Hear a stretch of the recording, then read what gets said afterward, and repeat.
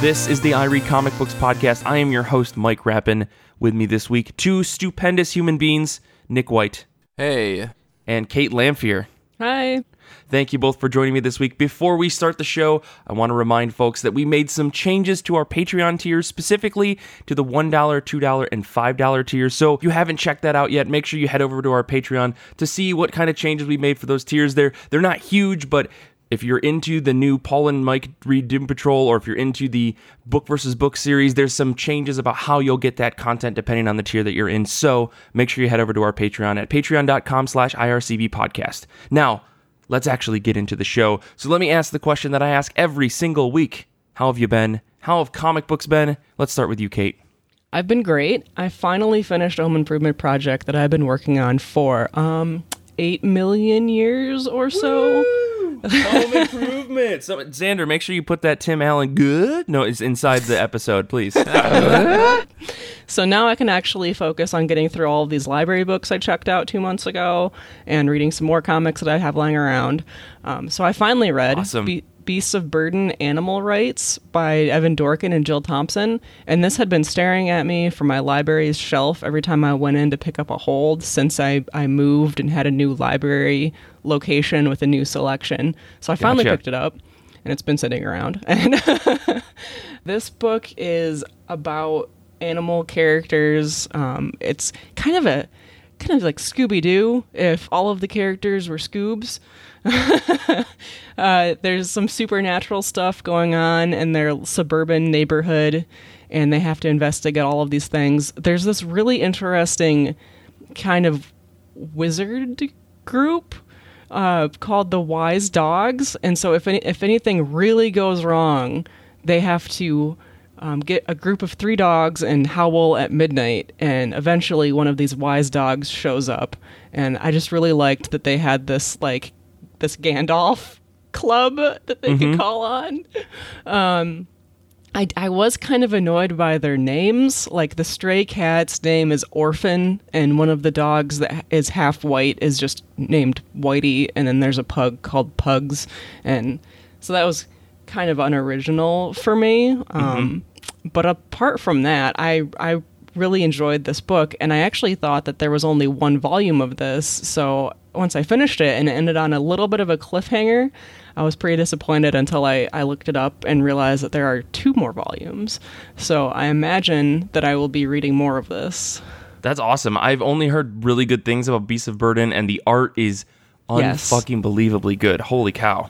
Yep, I agree. It's all watercolor. Yeah, I mean, Jill Thompson is just stupendous. I mean, I think everyone should know that. If you don't know about Jill Thompson, come on, get on our level. No, I'm kidding. Jill Thompson is just a fantastic artist. You should check out all of her stuff. But yeah, that sounds great. I'm glad to hear that that's good, because it's been on my forever to read list. I just have never made the time for it, so maybe I should change that. But what about you, Nick? How have you been? How have comic books been? All that stuff. Well, I am really freaking tired. I just got back from spending yesterday afternoon and evening, and then this morning visiting my sister and my brother-in-law in the middle of the state, somewhere roughly thereabouts of Lansing, and seeing their new place, and just, doing Father's Day and all that stuff, and then being like, oh, we gotta leave real early, I gotta do the show. And they're like, thanks, okay, Nick. That's fine, no one cares. Although, my brother-in-law, I think he did say he listens every once in a while, so here's your opportunity, Neil. Now that you've been mentioned in the show, just go ahead and ring me up and tell me you've been listening, because I know you're not, you liar. Nick White, bringing families together on a regular basis. So anyway, now that I've got coffee piping through my veins, I have had some time to get some reading done. I did just start X-Men Grand Design on the way home, and that's by Ed Piskor. And I guess there's a lot of questions, and probably I want to avoid most of those because I don't want to fall down the X-Men rabbit hole. But the big one I have for you, Mike, is okay, is is Ed Piskor attempting to try to like reinterpret and condense all of X-Men history in a way that makes a more cohesive, streamlined story with some actual narrative readjustments or realignments on his end, or is he really leaving everything untouched? Do you know? So from my understanding, Ed Piskor, and if you finish this issue, like, are you on just issue 1 or are you reading the trade? I'm reading the trade. Okay. So I don't know if they did this in the trade because I bought both of the trades, but I never read them because I read the single issues. In the back of the single issues, every single page that he made a reference to something in X-Men history has a credit. So there's like footnotes, works cited. So there's like 20, like I honestly 12 pages of footnotes in some cases where he's like, this is what happened between 1963 and 1971 or whatever, you know. And I've done it in one panel, yeah. Yeah, and so so to answer your question, I think he's trying to condense things to make it clear without leaving anything out that's important to the overall continuity. Obviously, there are some things that are going to get skipped over, some villains that are probably forgettable and unnecessary, or some characters that showed up for an issue and didn't really have any major impact, But I think on the whole, from what I understand he's doing, he's trying to create a basic build-up that leads you to the modern era of X-Men, and everything after a certain year or something like that is considered full canon, and like it all makes sense. But he is condensing a lot of it. He's doing exactly what he did with his Hip Hop Family Tree series, or is doing with his Hip Hop Family Tree series, where he takes history and gets it into a digestible, very dense format that you can read. But I think on the whole, like, he's not leaving anything out. So yes, there's probably some questions, and I think going in as an X-Men reader, I had a little bit more of an advantage than maybe someone who doesn't know any history about the X-Men. A little bit, right? Yeah, I mean, yeah, a little bit. That's of the week. Congratulations. Yeah, but I think on the whole, I think he's doing a good job. I don't think he's leaving anything out. Like, it's very important to read all the back notes. Like, you should read every single page of that book. I mean, Michael, you don't need to defend this book to me. I don't know enough to say that you're wrong on any of these things. Sure. I guess what I'm getting at is that if you want the full experience, you should read every single piece of that series, like everything that you can get your hands on. Yeah, I don't think I'm going to juxtapose the phrase full experience and X-Men, like, at any point in my life. Like, that's not no thank you. Sure. But I only say that because, and again, this is coming from someone whose biggest like X-Men background is like the 4-player arcade game, basically, which means that like Dazzler has a much more like prominent role in my life than it probably does in most X-Men fans. Sure. But like, for example, he has Captain America and Logan fighting together during World War II and coming upon Magneto as a kid before he gets captured by the Nazis. Does this happen?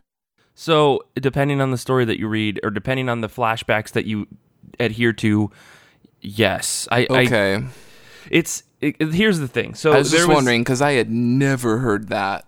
Ever heard that before. In the late 90s, early 2000s, maybe, I think during the Logan series that they did, there was all this story about Logan's past, like Wolverine's past, right?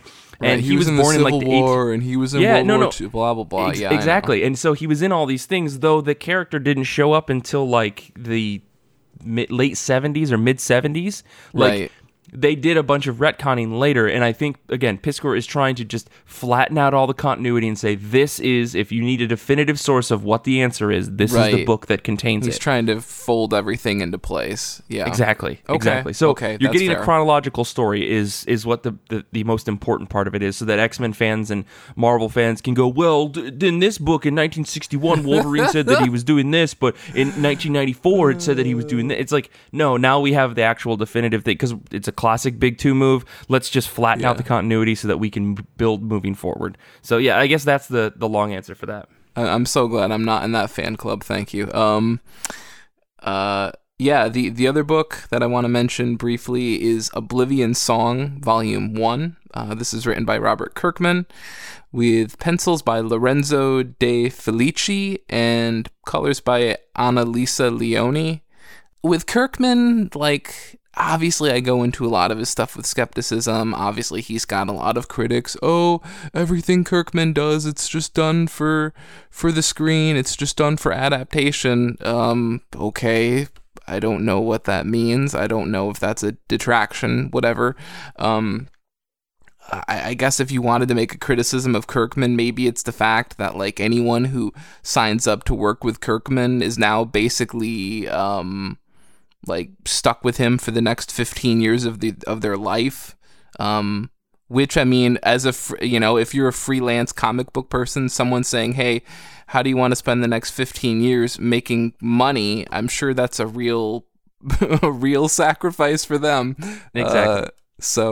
But he has an eye for really picking out sort of underused or underutilized talent and really bringing it to the forefront. I think a lot of Paul, oh my gosh, and I even had the phonetics of his name written down a few weeks ago, so I got it right then. I'm going to botch it now. Paul Azteca? I think it's Azteca. Yeah, the artist of Outcast. Like, I mainly knew him for doing a little BPRD before that, but all of a sudden here he shows up and boom, he's a star, right? So yeah. I feel like he's found somebody new that I think this pairing is really, really good. Although, like I said, the funny part is, even though he's discovered them, like, maybe they'll be truly quote unquote free in like 7 or 8 years, who knows?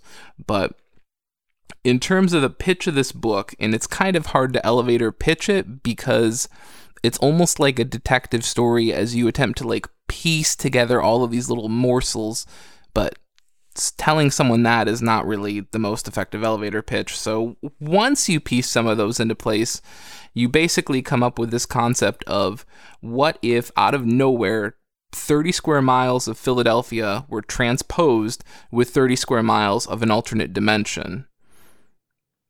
So I mean, you got me. I think that's a really cool concept. So basically, our buildings, the people, our technology, they all vanish in an instant, and in their place, all of this bizarre vegetation and weird organisms that are equal part gloopy and deadly take their place.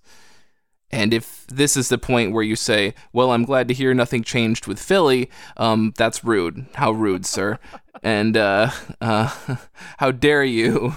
Home of Donovan McNabb, or at least it was at one point, and the Philly cheesesteak. So again, rude. So this event is basically known as the Transference. And 10 years later, Earth is mostly recovered. They've fought off the beasts that showed up, and they've boarded off the 30 square miles of the United States from the public. They've even found a way to visit this other dimension and try to hunt down and find and recover their lost citizens. That being said, 10 years later, they're finding less people. This recovery project is not as successful. It's slowly getting shut down and its funding is going away. And this main rescuer named Nathan Cole, he's still searching. He's searching for the one person he hasn't yet found. I won't really get into that, but people can probably make about 3 to 4 educated guesses and probably figure it out. But there are some deeper, darker reasons behind why Nathan's searching has been very fruitless. And there are also some interesting motivations behind why he's actually searching beyond finding this person in the first place. I'm hooked. I'm interested. I've really enjoyed it so far. I would encourage people to give it a try. Sounds a little bit like the movie Annihilation. Yeah, I could see that a little bit. That's the one that, like, people, it's got Natalie Portman and everyone said they were never going to sleep again, right? Yeah, yep. Okay, I haven't seen it, but that's what I've heard. Thing. It's like a bear, right? Something with a bear? I don't know.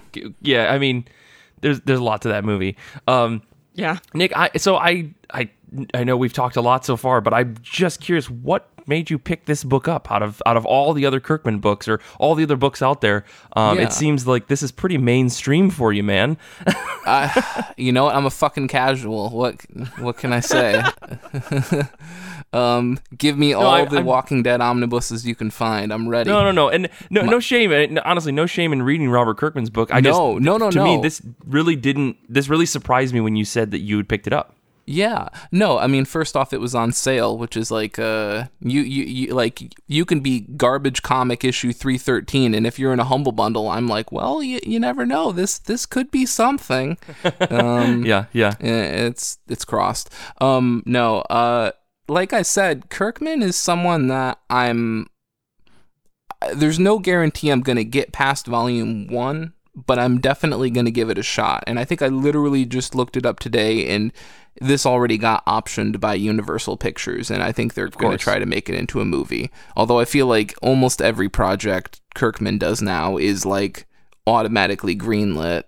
Yeah. Whether it has the reason to be or not. But yeah, I mean, I enjoyed Outcast. I sort of fell off the wagon, but I thought that was good. Tried Invincible, just didn't fall down the rabbit hole on that one. And Walking Dead, I just never started, so that was kind of my way of dealing with that. But I'm enjoying this. I think the pencils might be a little bit loose for some people, but I like that. I think for probably the first time in a while, probably Invincible, the book has a slightly lighter, some of the subject matter is a bit darker, but it feels lighter, and the tone and the artist that he's paired with have a lighter tone than like fucking Outcast, for starters. Sure. So interesting. Yeah. Well, I mean, if this has your seal of approval, I want to try it, because I definitely was hesitant, because I feel like I got on board with Outcast and I fell off the wagon because I lost interest. So maybe I'll give this volume 1 a shot. Who knows? But yeah, anyways, for me, because we got to get through more stuff here, I'm just going to jump into, I had a very fun X-23 reading session for myself. So Kate and I should say Kate Scotchless and I sat down and recorded an X-23 minisode that's coming out in July when we do our break this summer. And so I sat down and I read X-23 number 12. This is by Mariko Tamaki, Diego Olortugi. I'm butchering that name. I'm sorry. Ooh, you got a fun one there. Yeah. Yeah. So this was like the last issue of Mariko Tamaki's run on this series, and I thought it was a pretty good goodbye of sorts. I'm guessing she'll continue to show up in comics. Like X-23 is not going away, but it felt like a nice goodbye for the character in like X-23 and Gabby, aka Honey Badger. I don't know what's going to happen in House of X and Powers of X, but I loved the last arc of this book. I thought it was really nice the way that Tamaki kind of signed off the writing for, instead of having X-23 sit down and talk with Gabby, instead she's writing her letters like her mom did to her when she was a child and everything was awful for her. Laura, aka X-23, that is. So I think the thing about this series was that it is 12 issues. I don't know if it got canceled or if it came to a natural conclusion. I'm gonna guess the latter, because Marvel's been doing a lot of these 12-issue runs, and I've been really, really, really enjoying it. I think Tamaki, she had a really hard time following Tom Taylor's all-new Wolverine, because how do you follow the death of X-23? How do you follow old woman Logan, I guess? Is that old woman Laura, I guess? And so I enjoyed what she did, but I don't think it was the best X-23 run. But I was happy to see how it concluded. It was pretty nice. But otherwise, I also read X-23, the Complete Collection Volume 1, which is the quote-unquote origin of X-23, aka Laura Kinney. This has got a bunch of creators on it. Jay Farber, Craig Kyle, Marjorie Liu, Simon Spurrier, Chris Yost, art by Nuno Alves, Felipe Andrade, Mike Choi, Will Conrad, Dave LaFuente, Francis Portela, Sana Takeda, and Billy Tan, because this book is like 500 pages long and it covers multiple miniseries. I don't want to get too deep into it because you really should go listen to the minisode that we have in a couple of weeks. But all in all, I forgot how harsh of a fucking origin story Laura Kinney has. There's a lot of unnecessary, edgy shit that involves like unnecessary violence against women and rape, and it's like, holy shit, guys, you could have, like, Laura Kinney, she was a clone of Wolverine and she was trained to be an assassin as a child. You don't really need to make it worse, and yet they did. I will say the end of that volume starts Marjorie Liu's run on X-23, where she basically teams up with Gambit on a motorcycle and travels across the country, and I fucking love that run. Not just because it's Gambit, because it's like, who's the worst uncle you could think of, and why would they ever think they could help someone that's like damaged and needs help? And it's Gambit and X-23. So it's a really fun thing. So make sure you listen to the minisode. It's going to be fantastic. Kate and I like gushed about how much we love that character, and I got really ranty and excited about there's a specific period of time of X-Men that's absolutely my favorite, and I went way deep into it. So you can look forward to that in July. But anyways, let's move on. Let's talk about comics that are coming out this upcoming week. Comics are dropping on June 19, 2019. Let's talk about what you're into this week. Kate, let's start with you.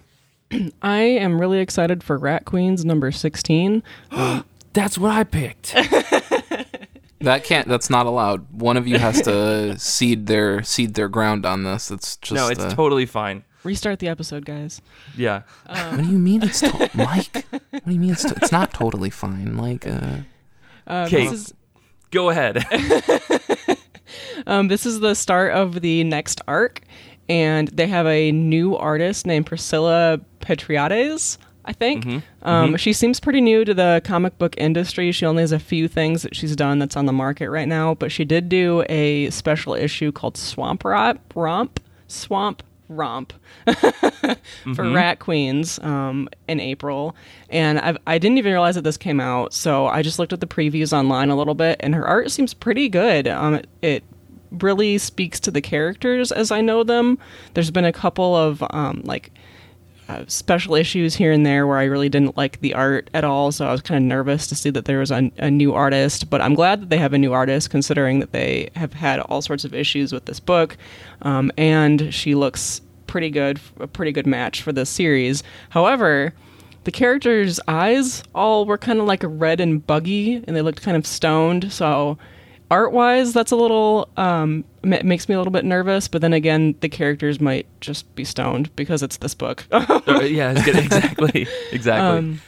I think that issue 16 was where the series kind of met all of its drama in the first numbering of this book. Oh, yeah. A couple of years back. I don't even think that the original number 16 was collected, so that's only available as a single issue.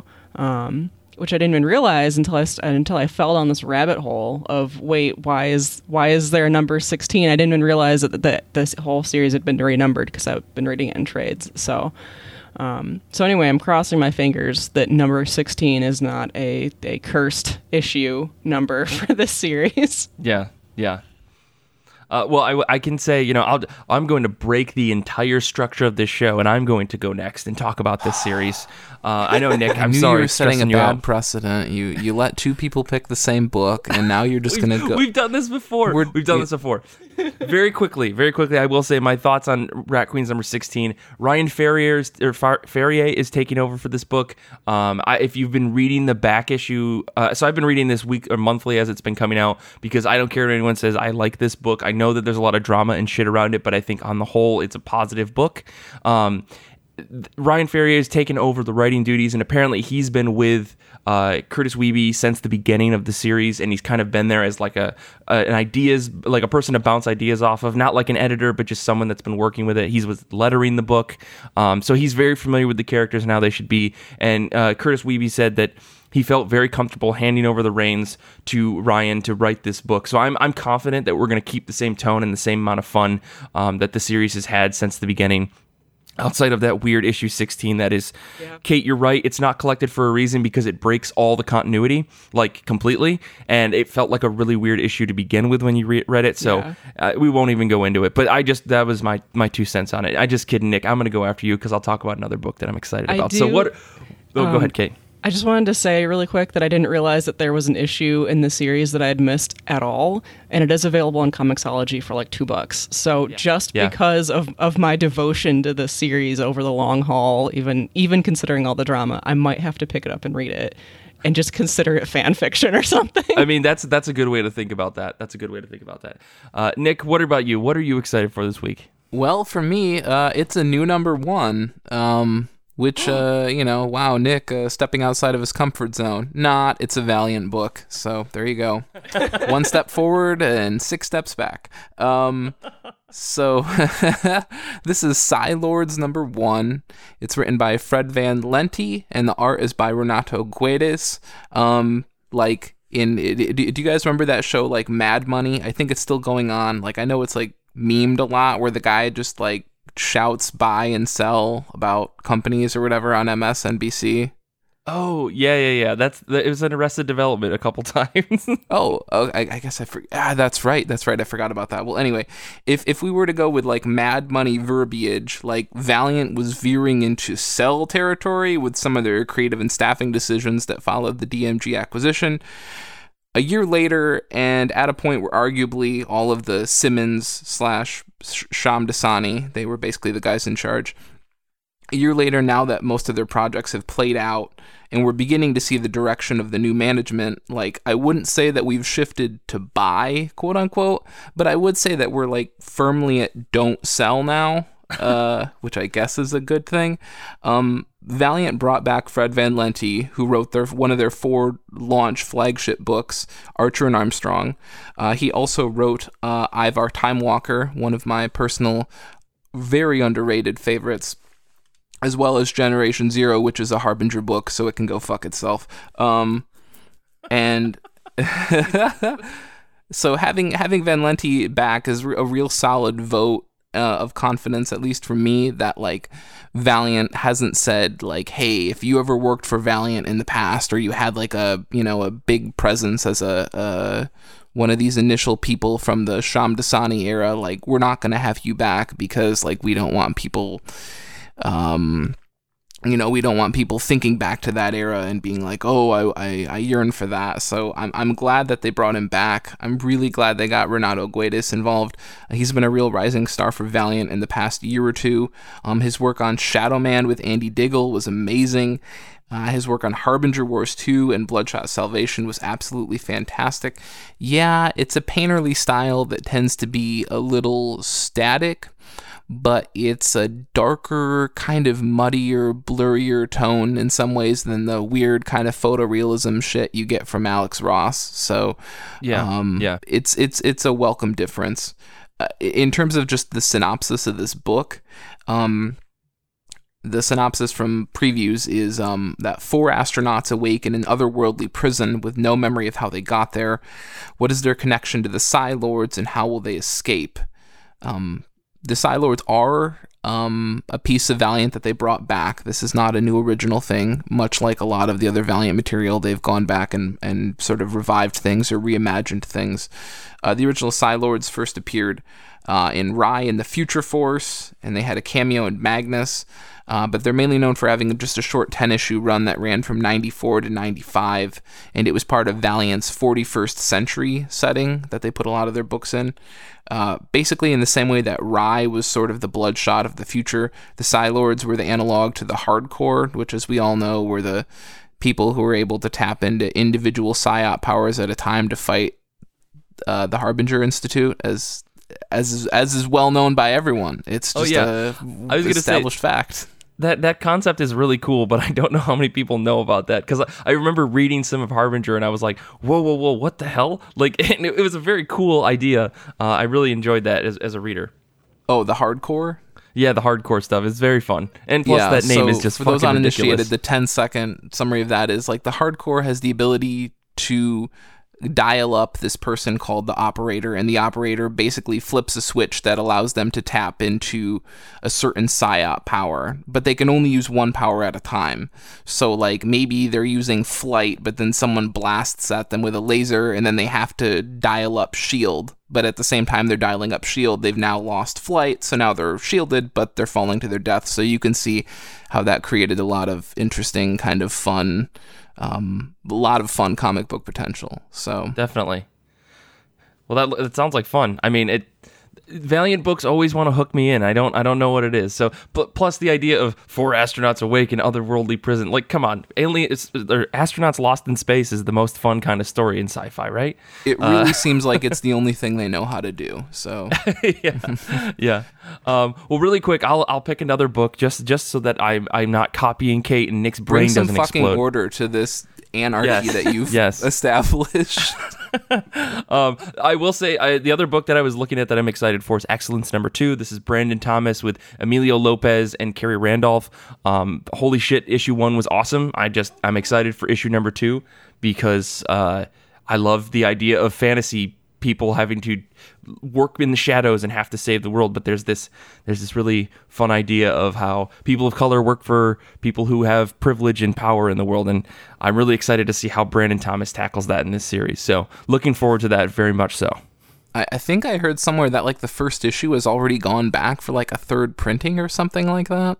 Oh yeah, I think it did really well, and I really hope this book continues for a long time. I think the concepts introduced in this series just in the first issue are really, really cool, and man, I do love rebels. I love this whole book is about like rebelling against like a system, plus there's magic, plus there's like a whole like positions of power thing about like people who don't know how good they've got it. It's so cool. It's got a lot of really fun concepts to play with. So I'm excited to see how Brandon Thomas like tackles the rest of this book, because there's a lot of really fun seeds that he planted just in the first issue.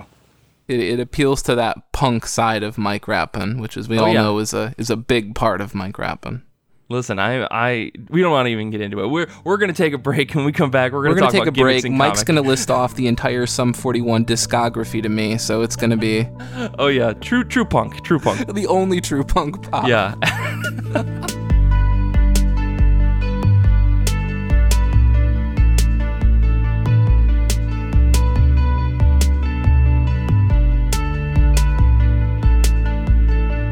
For our show this week, we are talking about gimmicks in the comic reading experience, and this is a very, very broad topic. We may have to do a second episode all about packaging, because that's a whole thing. But what I wanted to talk about today was the idea of what are some weird things we get with the comic reading experience. Like, everyone understands, if you're listening to the show, you probably understand that when you pick up a comic, you kind of just read it left to right, or if you're reading manga, right to left, and that's it. It's pages on a screen, or pages in your hand, or a trade, or a hardcover, or whatever. But over the many, many years of comics, there have been some very wacky, weird, gimmicky things that may or may not affect your comic reading experience, and we have a massive amount of notes. So if you're interested in some of them, I'm going to put some of them in show notes. Some of them are going to go in the Patreon tier for show notes. It's a whole thing. We've got so many things. But I guess to start, one of the things that kind of brought me into this idea for the topic was, at one point Marvel did this thing, and I don't think they do it anymore, where you could download an app, and then as you were reading a comic, you could scan with your phone, your smartphone, and it would bring up this little video or something about the page you were looking at, or about the panel you were looking at. And there was this little AR logo that was right on the fucking page, like right in the middle of someone's beautiful art. Not in the middle, but in the bottom corner, there would be this AR symbol, and you could scan it and it would bring up a little video. I remember trying it and just being like, I think this is cool. I would watch this on YouTube, but I do not want this to interrupt my comic reading experience, just to like hear some creator or some artist or some editor just being like, yeah, so when we were designing this page, we were like, wouldn't it be cool if Captain America was giving the finger? And then everyone laughs, and that's the end of the video. It's like, okay, not a lot of value added there. Maybe for some people did, and if you really enjoyed the Marvel AR stuff, I'd love to hear why.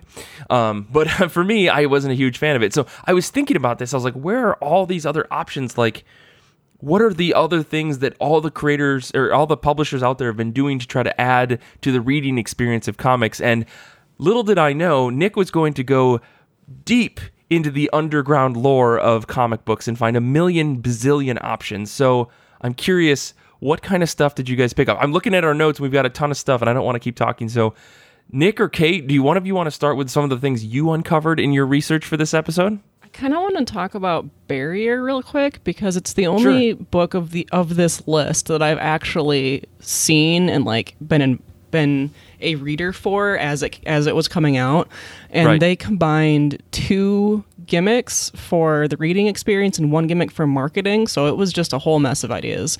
This is the series by Brian K. Vaughan and Marcos Martin, right? Yes, yep. It came out, I think it was from Image last year, and I was told...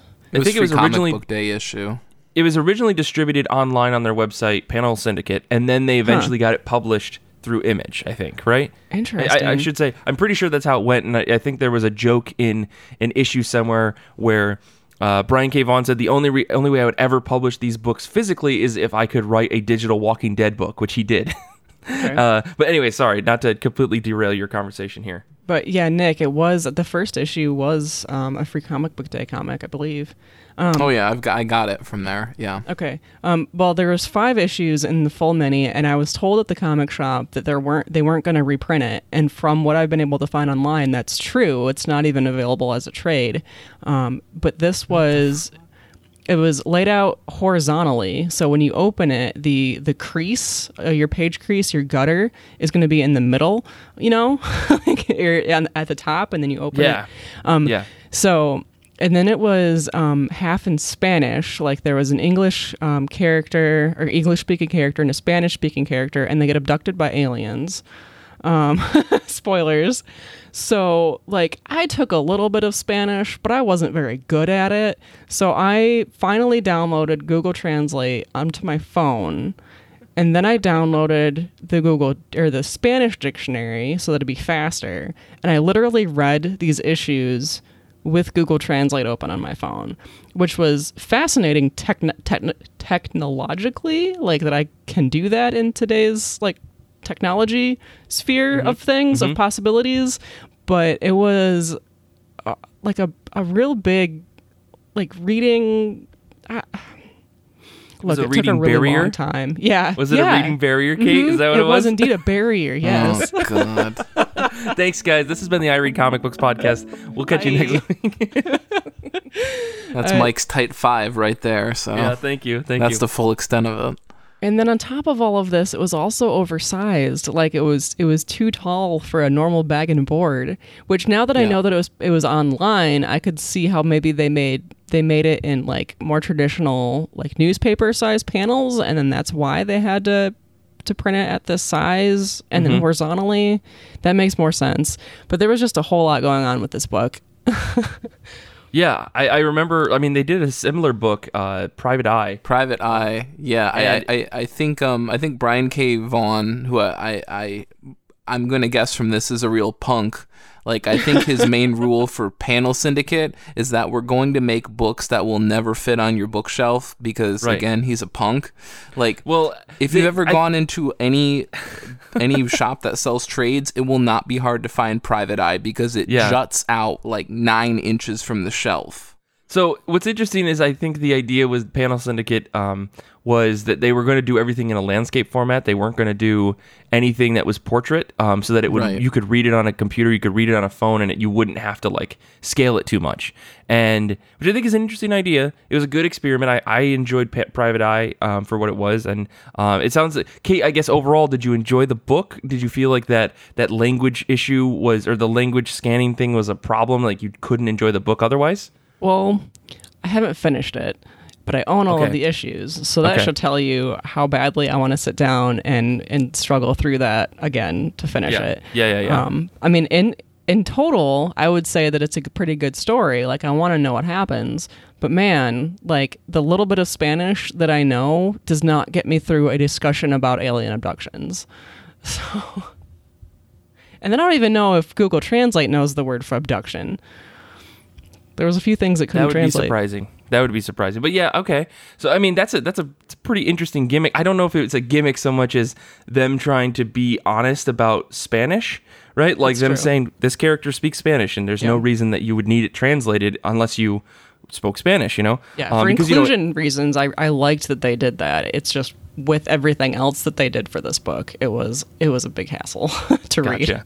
Gotcha. I have to like sit in a different position to open it a different way, and I can't like curl up with a blanket because it takes so much more space to open it up. Anyway, Brian K. Vaughan planned it all that way. Like that was.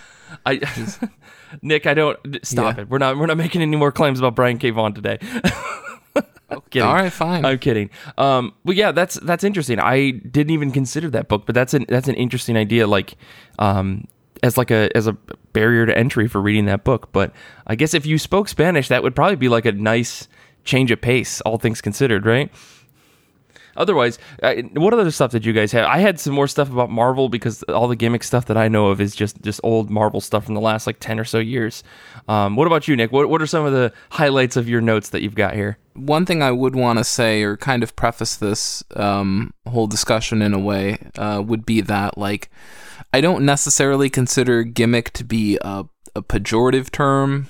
Sure. And I'm not saying that anyone else on this show feels that way either, but at least when I was doing my research and everything like that, gimmick is just another way to try to make money, basically, right? So some of it is obviously more tawdry or unscrupulous than others. Some of it just seems kind of interesting, right? So I think what I'm getting at is there's a broad spectrum of gimmicks in terms of how shitty or how shady they are, or just how kind of maybe they're just fun, right? Yeah, but one thing I found that was kind of interesting was that in a CBR article about the greatest comic book gimmick covers, they mentioned that actually a lot of gimmicks owe themselves to the success of the direct market in the late 80s, which I mean for some of us probably seems like a no-brainer, but it's still interesting to know. And that's because the direct market eliminated returns. This lowered the printing costs of a lot of comics. This freed up all of that money to be spent on production. And it's true that for some production studios, some of them, this allowed them to take their black and white book and actually start dabbling in actually coloring their pages or having a higher improved print quality. But it also meant that they could experiment with special covers because they would only be printing as many as were ordered, and they wouldn't have to deal with any cost-prohibitive returns. Right, right. Which is really what brought about this. One of the craziest covers I've heard about is for an issue called Jab number 3. Now, Jab was an independent comic book anthology series that was going on in 1993, and they decided they were going to do something really out there for their third issue. And by out there, I mean that they decided that each issue was going to have a bullet hole in it, a real bullet hole in it. Like someone's going to actually shoot the cover of every single issue? Right, exactly. This isn't like, oh, this is roughly the shape of a bullet hole, let's put this into our printing press and just implement it and just basically hole punch all of the issues. No, all of the issues were actually shot. The standard edition was shot with a 22, but there were 9mm, 45, and shotgun special editions. The shotgun edition came in a bag and was guaranteed to be unreadable. Not unlike a lot of the other 90s polybag books. So, are you telling me, wait, they shot not just the cover, but the whole issue itself? Yeah, exactly. Holy, what? Yep. I'm sorry, that's fucking insane. So the hole went through the middle of the book, and all of the artists were asked to incorporate this into their stories. It took 3 days to shoot all 3,000 copies, and the cover of which was a despondent fan surrounded by long boxes and Mylar bags who was distraught that his book was no longer in mint condition because of the hole in the middle of it. So it's kind of a weird one, leaning very hard into the gimmicky nature of the 90s while at the same time basically saying, aren't these gimmicky, I need to put this in a Mylar bag, I need to store this in a long box, it needs to be in mint condition, aren't these people idiots? So it was a very interesting both critiquing and participating in the fad. So oh my good, I mean I just googled the cover for this book and yeah, oh lord that's all I can say about it. So, I mean, I guess the best synopsis of it is America, basically. Yes, I like that. I like that. So that one, that one's kind of fun, not really sinister, I would say. Like, the ones I have more problems with, and we'll get to those, are the ones that really created a speculator's market or something like that. Sure. Like another really fun one that I enjoyed before we get into the really, deep, dark, depressing stuff, was Superman Man of Steel number 30. This came out in late 1993, and this took place not long after Superman decided he wasn't dead anymore, which was kind of a weird decision on his part because, like, when he was gone, it was like, time, let's make a lot of money, as DC effectively split Superman into 4 different books. Mm-hmm. So Superman decides he's not dead, and Lobo decides he's going to pay a visit to Earth for reasons that he wanted to see if Superman was as strong as he was before he died. Right. Sounds like a legit reason to come to Earth. That seems legit. It's a pretty clear pitch for a story, so I guess that works. So the cover was a very glossy wraparound of Metropolis, and included in the polybag were vinyl drawings of Superman and Lobo, which would stick to this cover due to static electricity, and this came to be known as the first DIY cover. So interesting. I think these issues were also known as Colorform issues, which I at first misread as chloroform issues, at which point I was like, this is a gimmick. This is weird. So did you say that the vinyl thing was the same thing as the Colorform? I believe so. I think they're called Colorforms as well. Okay. Yeah. Because I thought that the Colorform covers were something different, because something that I read online said that they came with these like sticker type things where you could like place the characters in different spots. Right, and that's what those vinyl... Okay, gotcha. Okay, maybe we aren't talking about the same thing, but... Yeah, the one I was looking at said that it was Man of Steel number 30 and Worlds Collide number 1, like way back in the 60s. Oh, wow, yeah. I think I'm seeing Worlds Collide number 1 came out in 1994, maybe? Oh, okay. Anyway, but even still, I can see the stickers on this thing that I'm looking at, and they look like the stickers on a fucking comic book cover. Yeah. The whole sticker thing was like that. Like spoke to the child in me. Like, oh, a sticker book, but it's Superman. Right. And you could place them and then remove them and place them again, right? Yeah. As far as I know. That's a fun little gimmick. I'm all for that. That seems like a lot of fun. Your cover is never going to be the same as anyone else's. How about that? So you get that CGC graded. I mean, in a lot of ways, I'm sure that a lot of people could just, once they were done with their cover, they could submit that to DC, and DC could basically make that the plot of the next Superman issue. Right. Everything preceding, during, following the death of Superman, like, not only was that a time where there was just so much Superman content being put out there, but it was also, gimmick central in terms of the time era. So it was sort of a epic meeting of the two. So yeah, there was definitely a lot of that stuff going on. Yeah. Okay. So there was also a Superman Glow in the Dark cover where I guess Superman got blue powers. Sure. Right. Yep. So the blue would glow in the dark. And there was a couple of other ones back in the 90s for the glow-in-the-dark gimmick, because there was a Sandman special called In Dreams I Walk With You. The artist was Dave McKean, and it shows an alternative image on the cover? Mm-hmm. Interesting. And then there was a couple of issues of The Spectre by John Osterlander and Tom Mandrake, where it revealed skeletons. Cool. Yeah, I want more glow-in-the-dark stuff. Scary. Give me some spooky, scary covers that will freak me out when I put them on my wall in the middle of the night and I just see a skeleton glowing. Yeah. That'd be great. Yeah, really, thank you so much, DC, for ruining my fucking brain. Oh, man. See, the other stuff that I was thinking about was, like, Marvel did these adaptive comics at one point where you could read their books in the Marvel Unlimited app, and they had, like, for instance, they did they had hired this guy, David Arieliani. He's like an Emmy-nominated composer, and he wrote original music for the Captain America Winter Soldier comic. And so as you're reading through like a handful of issues of that run, like this music starts to play and swell with the beats of the story, supposedly. I mean, I don't know how that works with reading, because I was going to say, like, I must assume that in order for them to make that work, the thing must completely control your reading pace of the issues. Or it was, I mean, I've heard of Marvel doing something similar to this. I remember at C2E2 years ago, they debuted something like this where you could sit down and you could read through a couple of pages of a book, and the music was written and crossfaded in such a way that as you move forward, it would swell and it would do all the things that the music needed to do, provided you weren't reading it too fast. And so, like, there were just little clips of music that all went together. But I don't know. I never tried it. It didn't sound like a fun thing to me. I realize I'm coming at this with a lot of negativity towards the gimmicks, because, like, when I'm reading comics, I don't need you to like insert another type of media to it. But I do think when I'm like reading these covers, comics, I adhere to the Sonic mantra: "Gotta go fast." So yeah. Okay, all right. You're not getting in my way.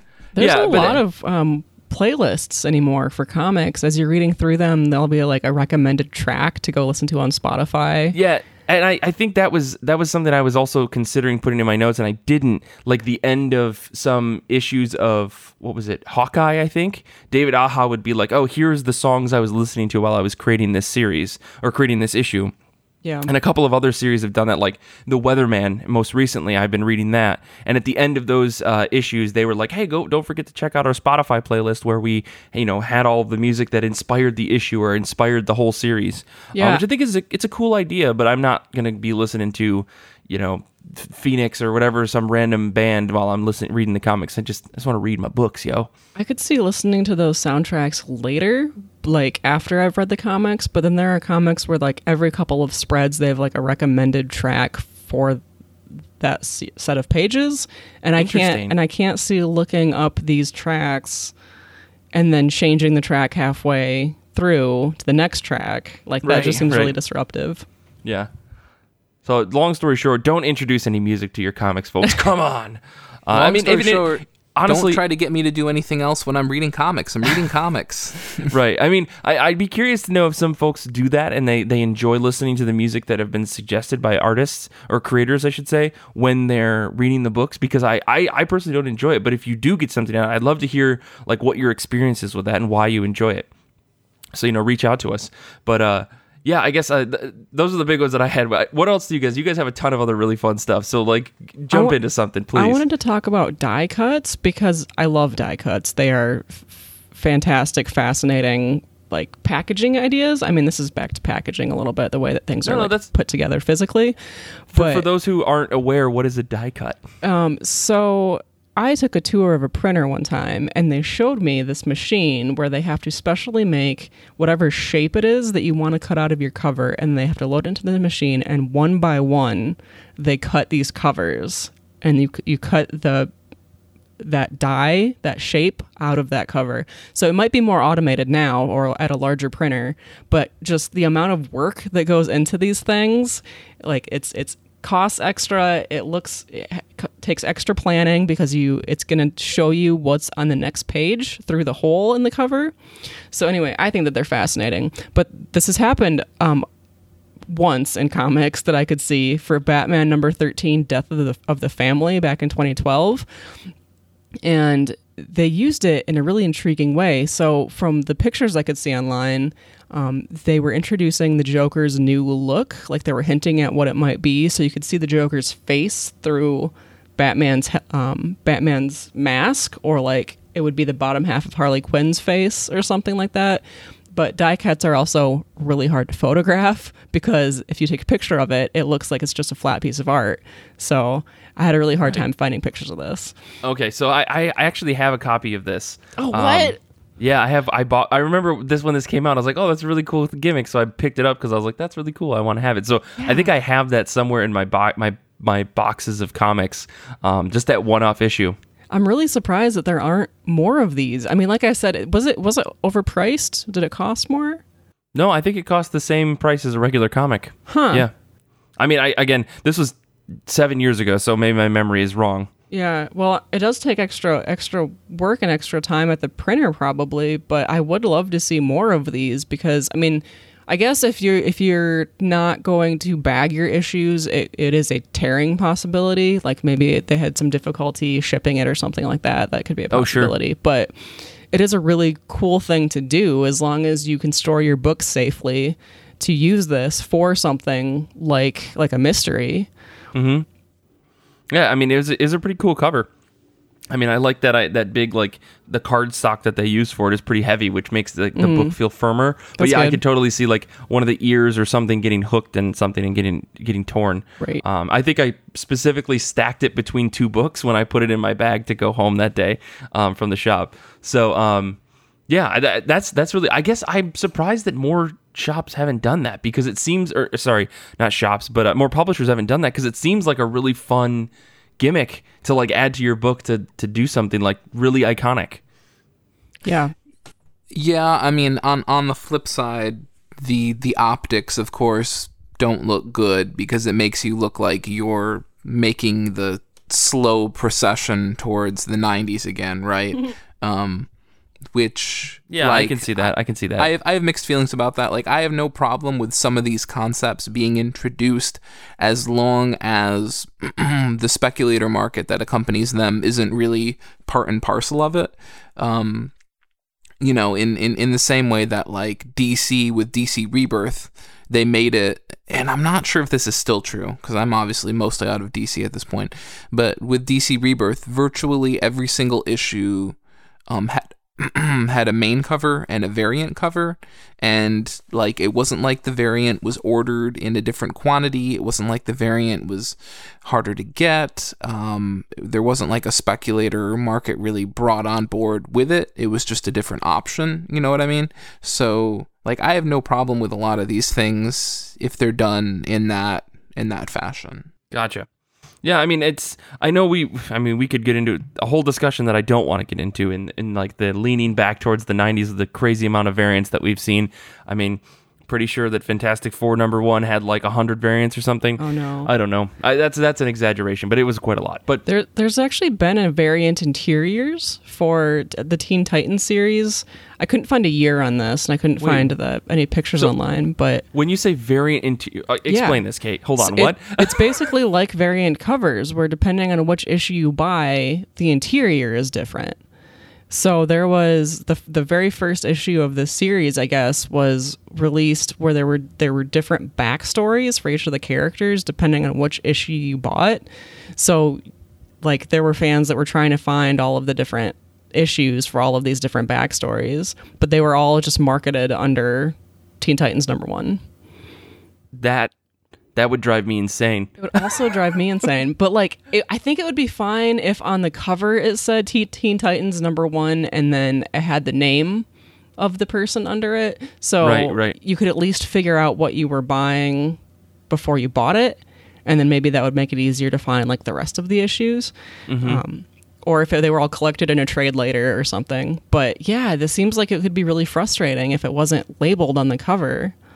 And it's just semantics bullshit anyway, because it's just another way of saying, here's 5 one-shots you have to buy, right? Sure. Like, these aren't tie-ins, these are variant interiors. Okay, looks like you're up for a promotion. Jesus. Oh, man. One of the gimmicks that I actually encountered myself, that I lived through, that I think some people might remember, was Zero Month for DC. Oh, yeah. And this is when DC decided to celebrate the 1-year anniversary of the New 52. And this took place in September of 2012. And they decided that this celebration was going to be a line-wide one without any exemptions or considerations for how that might look. So all of the books would get a 0 issue, which with the obvious intent that these 0 issues would be providing origin stories. The thing is, they didn't really think this through, because certain books, for example, Phantom Stranger, ended up launching that month. So because it launched the same month as 0 Month, the first issue wasn't exactly issue 1 like it was for most books. Now the first issue for this book is actually issue 0. Which I guess is just kind of weird and only contributes to how confusing comic books can be. Mm-hmm. And then on the flip side of that, they also didn't consider that they would end up canceling certain books in that month. So other books like Resurrection Man and Voodoo and Captain Atom, they were all canceled in September, which means that those books now had to do double duty, because not only were they closing the doors to the book and the writers and teams had to find a way to conclude these books, but because it was 0 Month, they were now also having to play the game that DC had set up. So more or less they were having to provide a closure as well as an origin story at the same time these books. And it's like, hey Nick, how did that go? Well, just go ahead and guess, because it sounds like it went real bad. It's like, at least for that month, right? Like, don't introduce any new books. Don't cancel any books, so that you don't have this weird situation. And you might be thinking, well, Nick, that sounds like a terrible idea. Did DC learn from this? No, in the 2 subsequent years, they decided that they loved this New 52 anniversary idea. So in 2013, we got Villains Month, and in 2014, we got Future's End Month, or as I like to call it, DC shows how much they love lenticular covers and the problems and production perils that come with them. Nick, you're ragging on DC a bunch. Look, these are just the things I experienced because I was reading DC at the time. So the lenticular covers, they're like the 3D things where you can like shift them left and right and they show two images, right? Bingo. Yep. Okay. Mm-hmm. Okay. Yeah, because I recall this. I think I have a couple of them. I think Scott Snyder might have signed one of mine. I might I might own a bunch of those. They also did a Lego month, right? Didn't they also do something like that where all the covers were like Lego characters? Yeah. I don't think that was technically part of the anniversary thing. I think that was more when DC started having, and I'm sure you probably remember this. I don't know if you got into this at all, Kate. Like DC started having themed months. So like one month was like Harley Quinn month. So like they found a way to do variant covers for all of the books where Harley Quinn found her way into space with the Green Lanterns and all of this. And there was like a Batman month. There was like a Flash month. Yeah. I mean, they were goofy and crazy, like I said, because they ended up with like all sorts of weird, where they had to like put Batman in space with the Green Lanterns or whatever for Batman month or whatever, it's But again, like they were largely harmless gimmicks, right? Like these covers didn't enter into a sort of speculator mess, So. Yeah, at least not to my knowledge. Not to my knowledge. Yeah, that's fair. Well, before we get into probably the greatest gimmick in all of comics, because that's what I want to end on, Nick, I do want to talk about this book that I bought. It was a Madman comic, and I'd never read Madman before. If you're someone who's read a lot of comics, you've probably seen Mike Allred's series Madman. It's like it was a big book, I think, at Image for a while. Let's just clarify for the listeners: this is Madman, not to be confused with the John Hamm helmed Mad TV Men series. Right. Yeah. Mad Man is a series about a character that I honestly don't know anything about. I truly have no idea what it's even about. But this issue that came out was called Madman In Your Face Special, and it was a 3D comic, and it cost $10, and it came with a pair of 3D glasses, and you could read the comic, and it was in 3D, like the red and blue 3D, and it was by far the most like interesting and very jarring reading experience that I've ever had. Because for one, I realized, because I'd never bought anything that had those 3D glasses before, I don't really do well with those. My brain like doesn't comprehend it well. And so trying to read through this oversized, massive issue that was all 3D of Mike Allred's beautiful art, like jumping all over the place. I don't remember what the story was. I just remember sitting at my table at home at the time, going through this, reading a handful of pages, taking the glasses off, making sure that I understood what was going on, putting them back on over and over and over. And I thought it was... it was cool, and I know that like 3D comics are a thing, but I'd never bought one before, so I was like, I gotta try this at least. And I'm sure that I have that one bagged and boarded somewhere with the glasses, because I was like, I can't get rid of this because it's ridiculous. Because at the time I was like obsessed with Mike Allred's art, and I was like, I'm just gonna buy anything that he does, and it's bizarre. I know that there have been a bunch of these in the past, like I said, but it's a strange experience. I just want to make sure that it was out there, because 3D comics are definitely one of those old gimmicks from a long time ago that have sometimes like resurfaced in the weirdest places. And I think Madman, it works for Allred's art. Like his art is very cartoony and poppy, and it works really cool, or works really well. But for me, I just reading it was like super jarring. I don't remember even if I finished the story, because it was a lot. It was a lot to take in at once. But yeah, I guess I want to save the really cool one until the end. But Nick, Kate, is there anything else you want to bring up before we get to the ultimate comic book gimmick, as far as I'm concerned? Yeah, sure. I mean, briefly, I think polybags have to be at least mentioned or addressed to some extent. No. Yeah. Sorry, we gotta. Polybags, and like polybags are demonized so much, and yet on some level, I get it. Wait, so when we say polybags, we're talking about the completely obscured covered books that are inside these plastic bags, right? Right. Like very, very popular during the 90s. You would get certain books shipped to you and they would come in these bags. And sometimes it was for innocuous reasons, like frequently the bag was used in order to store supplementary materials that came with the comic, just in a way that would, keep it from falling out or being lost, such as trading cards or things like that, right? But then in other situations, like it was basically used to deliberately obscure whatever book you were getting, in hopes that either, well, in one sense, say the book only had one cover, right? Like you knew what you're getting. Polybags were effective in that sense because even though you knew what the cover of Spider-Man 400 was, or whatever, there was only one of them, that you would buy two copies. One so that the book would remain sealed and quote-unquote fresh in the bag, and then the other one so that you could actually open it up and read it. Where things got more nasty were with books, and I don't know why I just referenced Spider-Man 400 for the other one, because Spider-Man 400 is actually the good example for this one. Todd McFarlane drew Spider-Man 400, wrote it, and did everything. And for his book, they did a bunch of variant covers, but the book was polybagged, and so you didn't know what cover you were getting. Oh, jeez. Oh, jeez. So okay. You better buy a bunch, or find a friend willing to trade, or something like that. And so that's where the polybag, one of the ways in which the polybag kind of got a bit of a nasty reputation for being like this sort of speculator's market, or as I call it, the you never know what you're gonna get, or the Forrest Gump method of marketing, I suppose.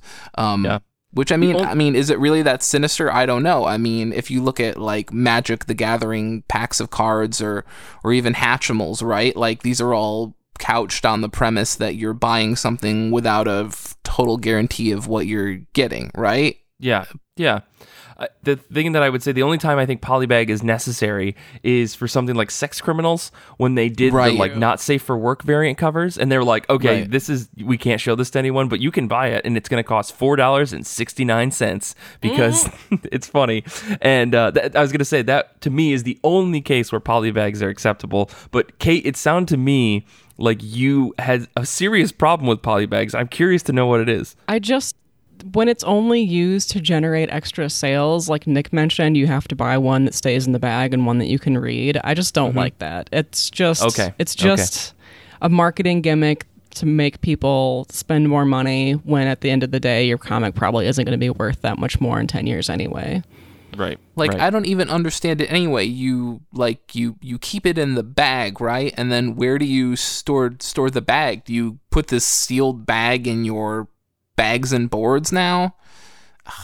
Whatever. No, you put it in your Mylar block of plastic, Nick, that's 3 inches thick to preserve your the brick comic. of carbonite, and you freeze it in there and ship it off to Jabba's palace. No.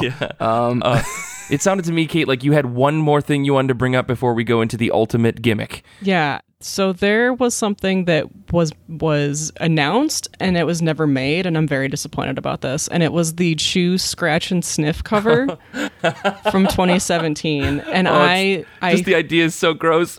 Yeah, I saw the rumors of this online, so of course I did a deep dive and dug into it, and it turns out that they never did it. But like, I want a Scratch and Sniff comic book cover. Maybe not of food, but yeah. I want to know what Batman's aftershave smells like. So can I get a Scratch and Sniff Batman that's just Bruce Wayne spraying cologne on or something, and I can scratch and just, ooh, Armani or something like that.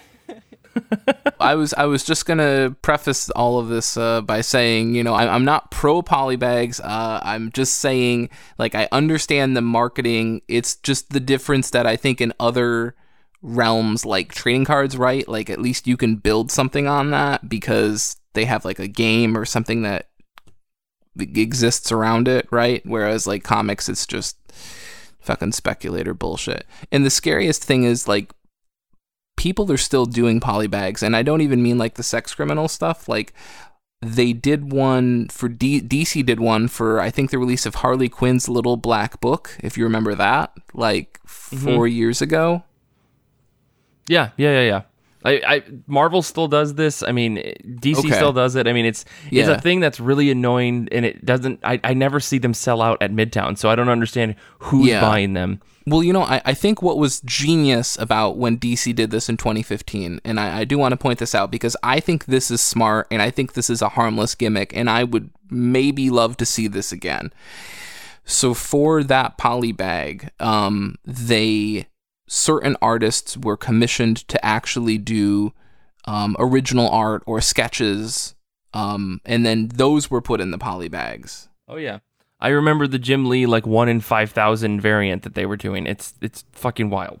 And it was crazy, because everyone was going wild on Bleeding Cool when the one of these issues would be found, which was interesting. Mm-hmm. But they weren't marking up the price, and because these issues potentially had these original sketches inside, who was going to keep the thing sealed, right? Does that really outweigh finding original art? So I think they designed the whole thing in a way where this whole I'm going to hoard 74 of these in bags, it didn't make sense. It didn't make dollars and cents. So anyway, I thought that was kind of neat.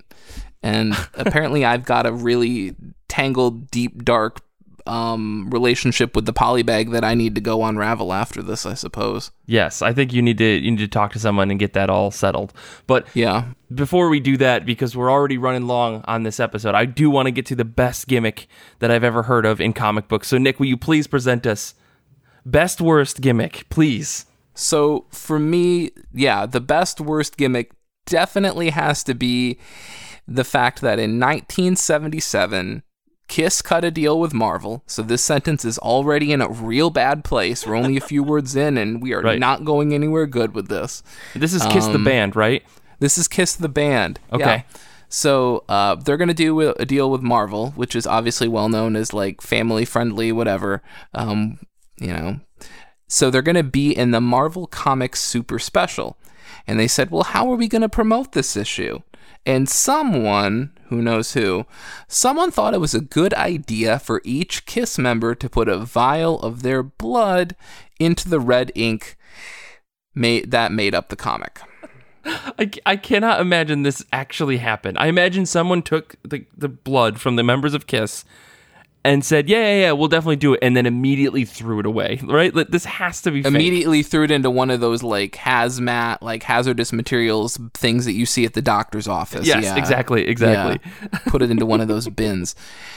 But this really happened. This 100% happened. There's photographic proof. There was a notarized contract of it. It's well documented that this actually went down. So I gotta imagine that someone bought that issue and definitely tried to lick the ink off of it or something gross. You gotta wonder the way how much they mixed it up or whatever. Maybe someone out there has an issue and that one person's issue, all of the red ink is actually Kiss's blood. If you leave it out in a humid room, it starts to actually bleed. Oh my god! I could see this. This to me is the most ridiculous, insane gimmick, and I call it the best because it's the worst that I've ever heard of. Because why? Of all the things, we were talking about so many different things, and I know there's stuff we didn't get a chance to cover, but why would you ever want to Kiss doesn't even seem like that badass of a band to want to put their blood into a comic, and yet they did. I guess there's contractual proof that it happened. So I don't know. It just blows my mind. I was very excited about that. But anyways, we do have more things. Like I said, I'll throw some of this stuff in the show notes. If you're back us on Patreon at the right tier, you can get access to our raw show notes, so you can see all the stuff that Kate and Nick and I dug into. Mostly Kate and Nick, I should say. But for now, let's wrap up the show because we are running out of tape. You can follow us all on the internet. You can follow Nick at Death Star Plans. You can follow Kate at Kate Lamphere or Kate Elfier. And you can follow me at Mike Rappin, and you can follow the show at IRCB Podcast on Twitter and Instagram, where I try to post pretty regularly on there, just so that folks know what kind of fun stuff that we're into. We would love it if you went and subscribed to our Patreon. That is patreon.com/IRCB podcast. Without your support, this show wouldn't survive. Join now for access to new and Patreon-only episodes and articles, and early access to the top of my pile posts, and so much more. We also have a Goodreads group, as many of you know. It's a lovely community of comic friends, and we have weekly threads going on all the time. Some of those weekly threads going on right now we have one that is about episode 205 from last week, and we also have the July Book of the Month nomination thread, which just debuted. And if you have any other names that you want to look up or figure out the pronunciation to, we might have put them on our pronunciation guide, which is at ircbpodcast.com. We also sell merch there, and you can also get access to our zine from there, which I think if we get enough Patreon subscribers, maybe we'll all put vials of our own blood in the printed version. I mean... If we get to 10,000 subscribers, we'll figure it out. Okay, that's fair. That's fair. Rate, subscribe, and tell your friends about us. Share this show. If you haven't rated, why not? It really does help us out. You can email the show with comments, questions, jokes at ircb@destroythecyb.org, which is like cyborg, but with a dot in the middle. Infinity Shred is the best band in the universe. They do all of our music, and they have a new album coming out. So if you want to, you can go check that out at infinityshred.com. Xander is he's the star that you get in Mario, makes you run really fast and feel really good, but then it goes away until you find another one. He's that constant feeling of good feelings all the time. He also edits the show. I want to say thanks to Kate and Nick for joining me this week, and I want to say thank you to the listeners. You guys are fantastic human beings. Thank you to everyone who's been supporting us on Patreon and sending us really kind messages and stuff. We really appreciate it. And until next time, comics are good, and so are you.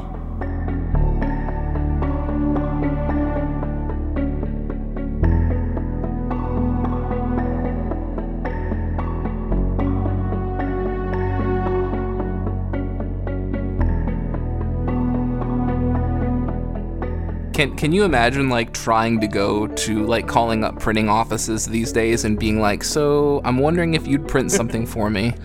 And they're like, oh yeah, we do that. What are you thinking? And you like describe, well, the book would be like 5 inches by 7 inches and 400 pages. And then you're like, oh, this is kind of a, just a side note. I wanna put my blood in the book. See, like what I would do if we did something like that, it would be like, all right, everybody, I'm gonna bring a single zine around with me, and next time I see you, you're gonna prick your thumb and you're gonna push it onto the piece of paper, and then someone will have a copy of our blood, which is disgusting. And I'm really uncomfortable. Someone's gonna clone one of us, and it's gonna be really weird. So maybe not. Maybe we don't do that. We'll just get some fake blood, like those blood capsules, and make people think it's our blood. Haha, we got them. Anyways, sorry.